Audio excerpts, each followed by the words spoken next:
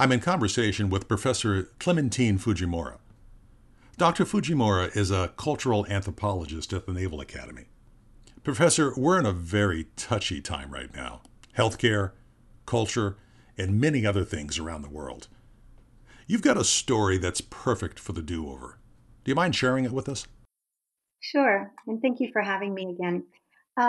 It started with me feeling privileged and honored to take the position of chair in my department. And I had seen a lot of things go wrong, and I knew some people in my, members of the faculty were not exactly happy. Many were retiring.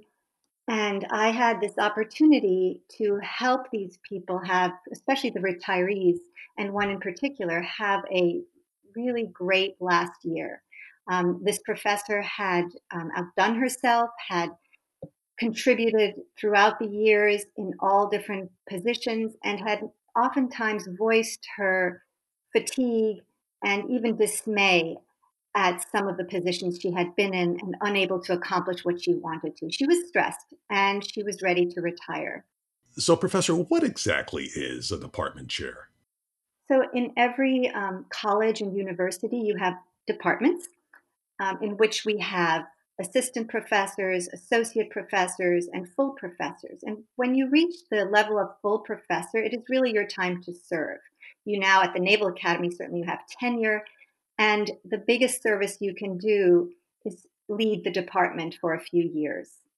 So the chair is the manager of the department, the person who goes between the faculty members and the deans, the person who tries to bring a sense of community and working together for the department. So that's the role of the chair. It's an administrative role, which many faculty members are unprepared for because they have been prepared to teach their academic disciplines. So this is often a challenge for professors.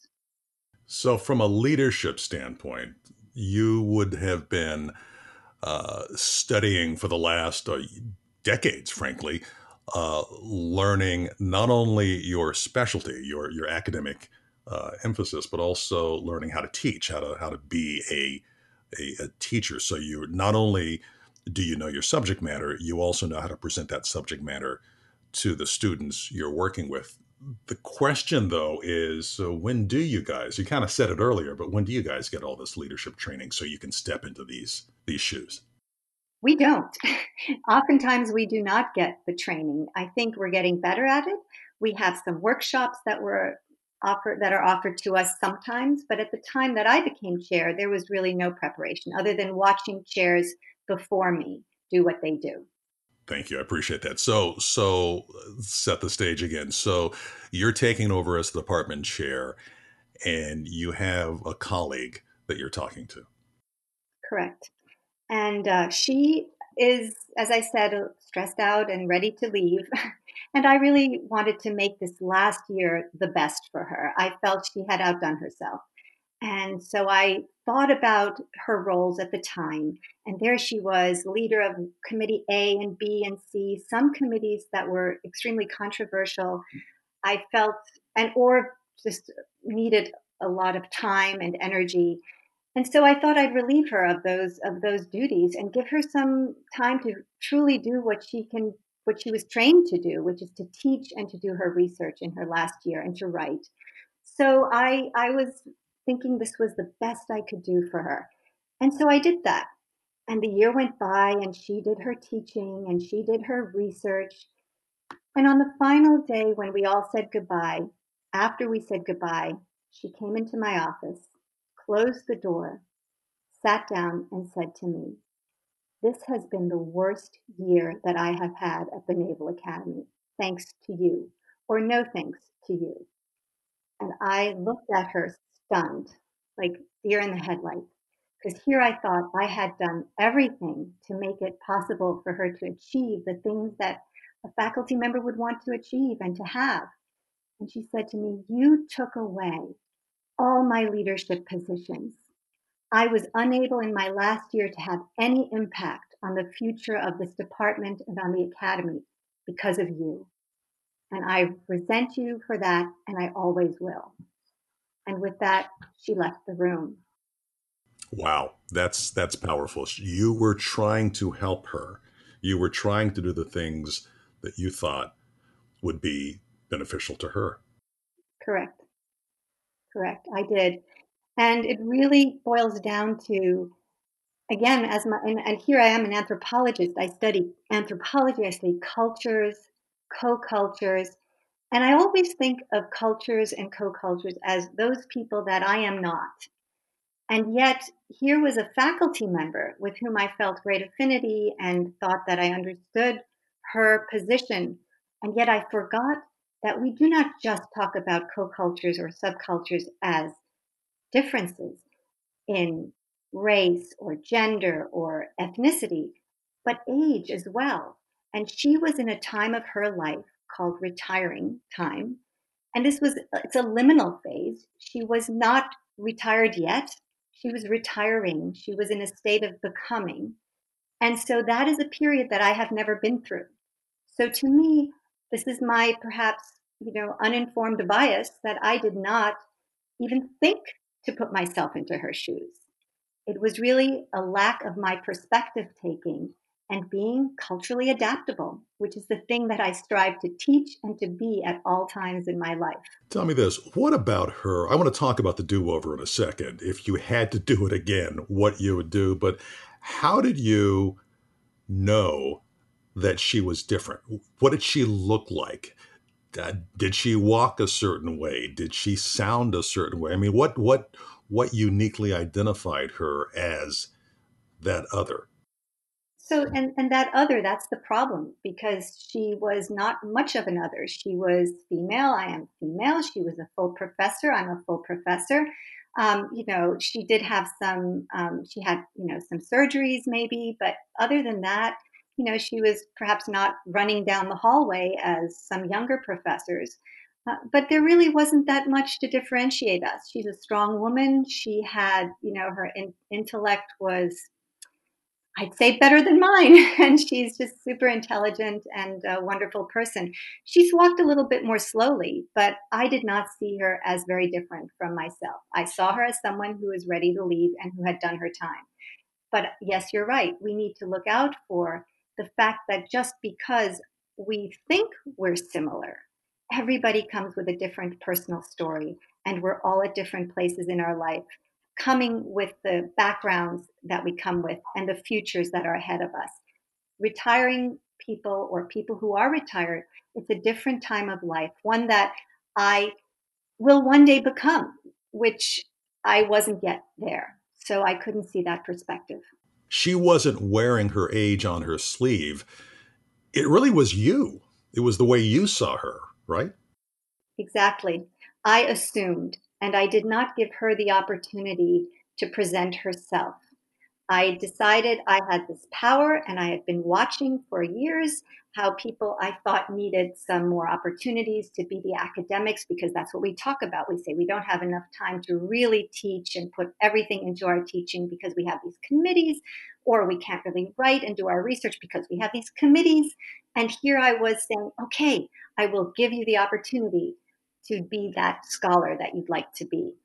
But I was assuming a bit much. This was her last year at the Naval Academy. It is an important time. Again, this idea of liminality, I'm not sure people are aware of what that means. It's when you are neither, you're in the process of becoming something else. We're always in a stage of liminality, and we need to recognize those times as very important times and possibly cultural moments. An age is a cultural moment, whether you're a teenager, whether you are a professional, a young professional, or whether you're retiring. These are also cultures. And it's one of these things that, I mean, especially with age is a culture that if we're all lucky, we will at some time be there. And perhaps that's the reason we take it for granted. We think we see otherness in race, we see otherness in gender, we see otherness when we go abroad and meet new people. But because we are on a trajectory to hopefully becoming a senior citizen one day, we see that as sort of, well, that's just one of us. But it's not because it's a different time of life. And oh, by the way, an extremely exciting time of life because retirees today truly start a new phase in their life where some become more productive simply because they can, because they have some, and hope not everyone, unfortunately, might have the financial foundation now to just be and themselves and do what they want to do. Yet we don't understand the process of leaving or retiring as a true important significant stage in life, one that we have sweet 16, or we used to anyway. We celebrate the driver's license, the turning 21 to be able to vote. We don't really celebrate. There's not a day that we then celebrate the retiree, except for maybe a quick celebration as they leave through the doors.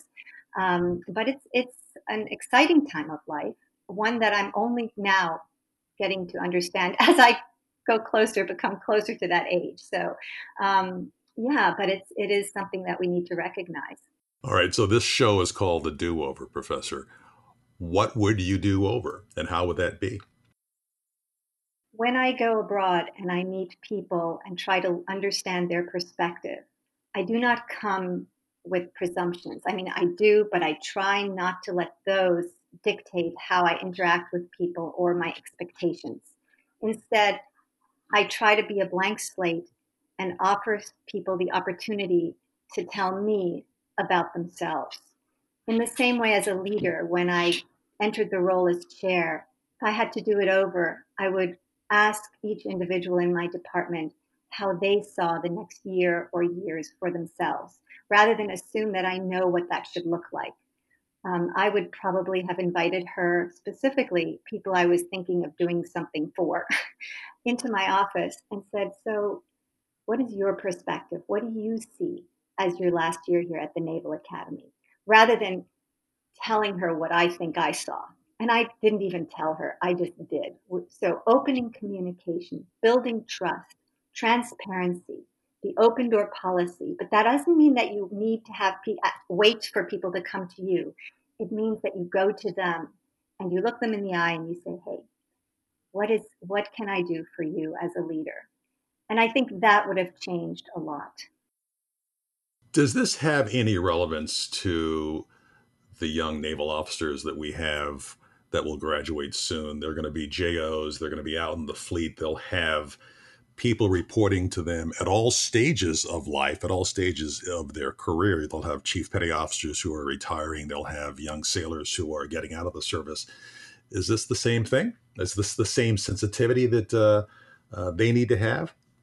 I really think so. I mean, they're very young and they're coming to be young officers and leading all different generations, not just different ethnicities, people who are either enlisted or not enlisted.